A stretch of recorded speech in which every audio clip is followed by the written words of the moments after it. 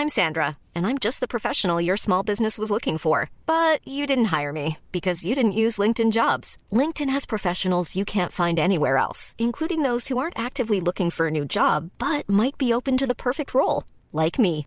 In a given month, over 70% of LinkedIn users don't visit other leading job sites. So if you're not looking on LinkedIn, you'll miss out on great candidates like Sandra. Start hiring professionals like a professional. Post your free job on linkedin.com/people today.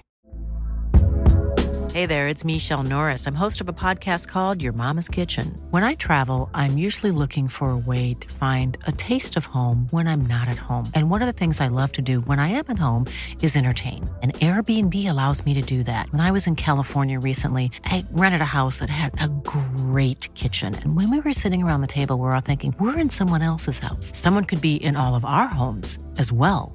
If you have a home, but you're not always at home, you have an Airbnb. Your home might be worth more than you think. Find out how much at airbnb.com/host.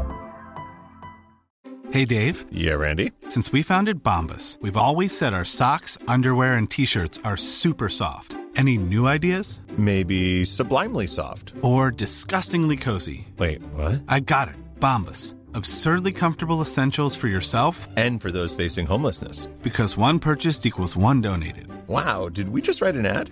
Yes. Bombas. Big comfort for everyone. Go to bombas.com/ACAST and use code ACAST for 20% off your first purchase.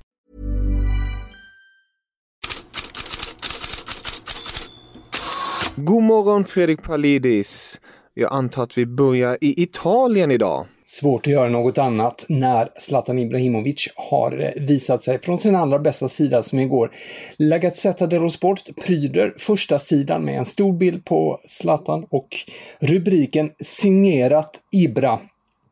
Det finns en dubbelmening i den rubriken. Dels var det ju han som signerade Milans seger mot Sampdoria igår med 2 mål. Han får 8 av 10 i betyg. Det är väldigt högt i den tidning som kanske på hela detta jordklot tar det här med betygssättning mest allvarligt.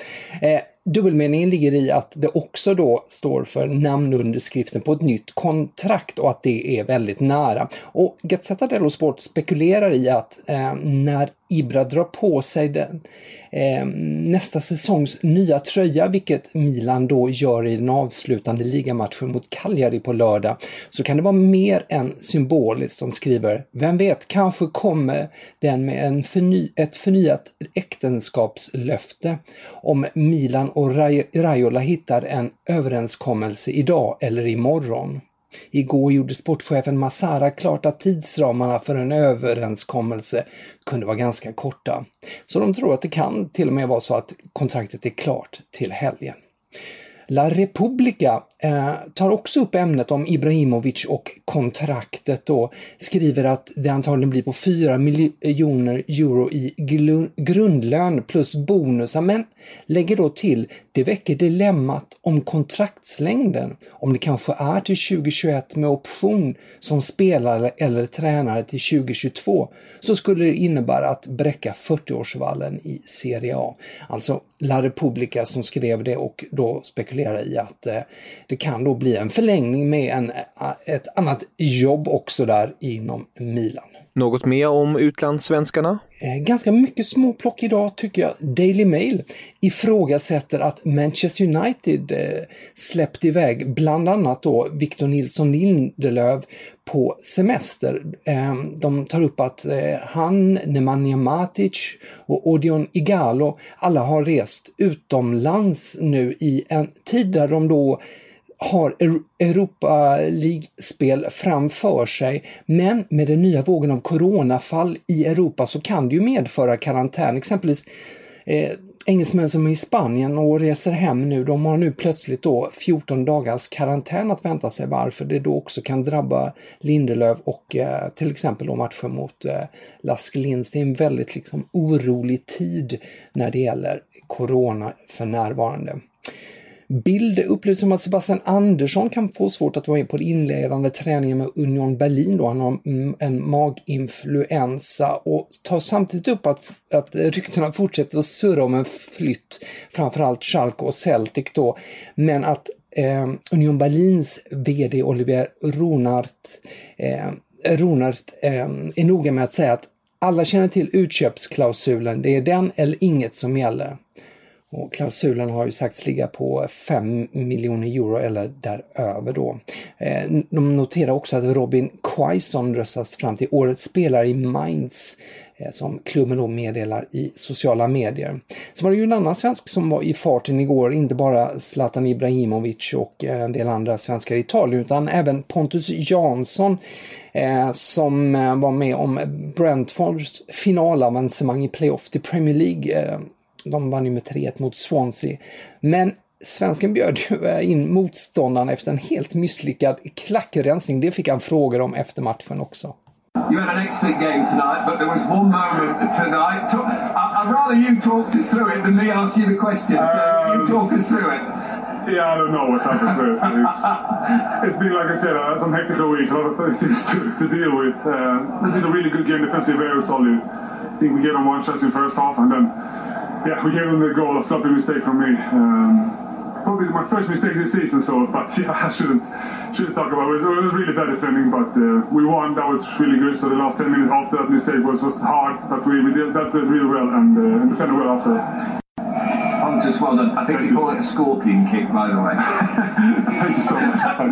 Det reportern nämnde på slutet, det var om det var en scorpion kick, och det var det som Jansson skrattade åt.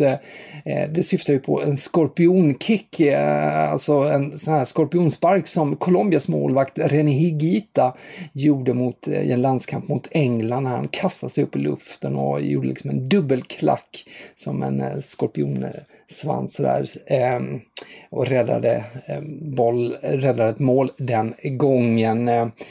Om det var en sån klackspark som Jansson försökte sig på.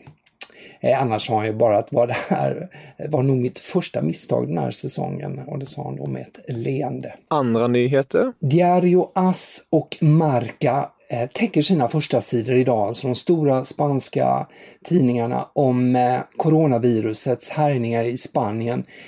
Spanien registrerar ju igår den högsta siffran av nya coronafall sedan 1 maj, och fotbollen speglar ju som så ofta samhället i stort. Alarmet nu i Spanien, det gäller ju, och den spanska fotbollen, det gäller ju att 3 nya klubbar har drabbats av positiva fall. Sevilla, Zaragoza och Almeria. Och AS lägger då till att playoff och Europa League hänger nu i luften. Vi ska ju förutom de här 3 klubbarna också lägga till fall i Real Madrid och Fuenlabrada, och det är ju då alltså, kan ju påverka playoffspelet från Segunda till första divisionen i Spanien, men även då Europa League som man då tar upp med Sevilla.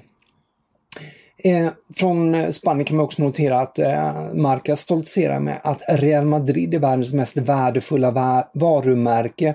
Brand Finance Football har en sån här årlig studie. Men i den här studien så visar också att Real Madrid har tappat 13,8% på grund av coronakrisen då. 1,4 miljarder euro uppskattas varumärket vara värt, och Barcelona är 2, Manchester United 3. Helt andra uppgifter. The Sun i England tar fram sin flitigt använda exklusivstämpel och stämplar den på att Kepa Arrizabalaga tror eller är oroad över att han har spelat sin sista match för Chelsea. Han var ju petad senast, och även i FA-cupfinalen på lördag mot Arsenal så väntas 38-årige Willy Caballeros då, och Arrizabalaga är ju därefter aktuell för då en lån eller en försäljning. Så kan vi bara notera i förbigående att Liverpool Echo gör förstås ett nummer av att Dortmund-journalisten Thomas Hennecke i Kicker synar flyktryktena kring Jadon Sancho. Dortmund har ju inget bud nu på honom. United är ju den klubb som väntas lägga det, men Hennecke skriver: uppgifter gör fortfarande gällande att 20-åringen hellre skulle vilja till Liverpool än Manchester United på grund av de större titelchanserna. Klart att Liverpool Echo slår upp det. Tack så jättemycket för idag, Fredrik. Vi hörs imorgon.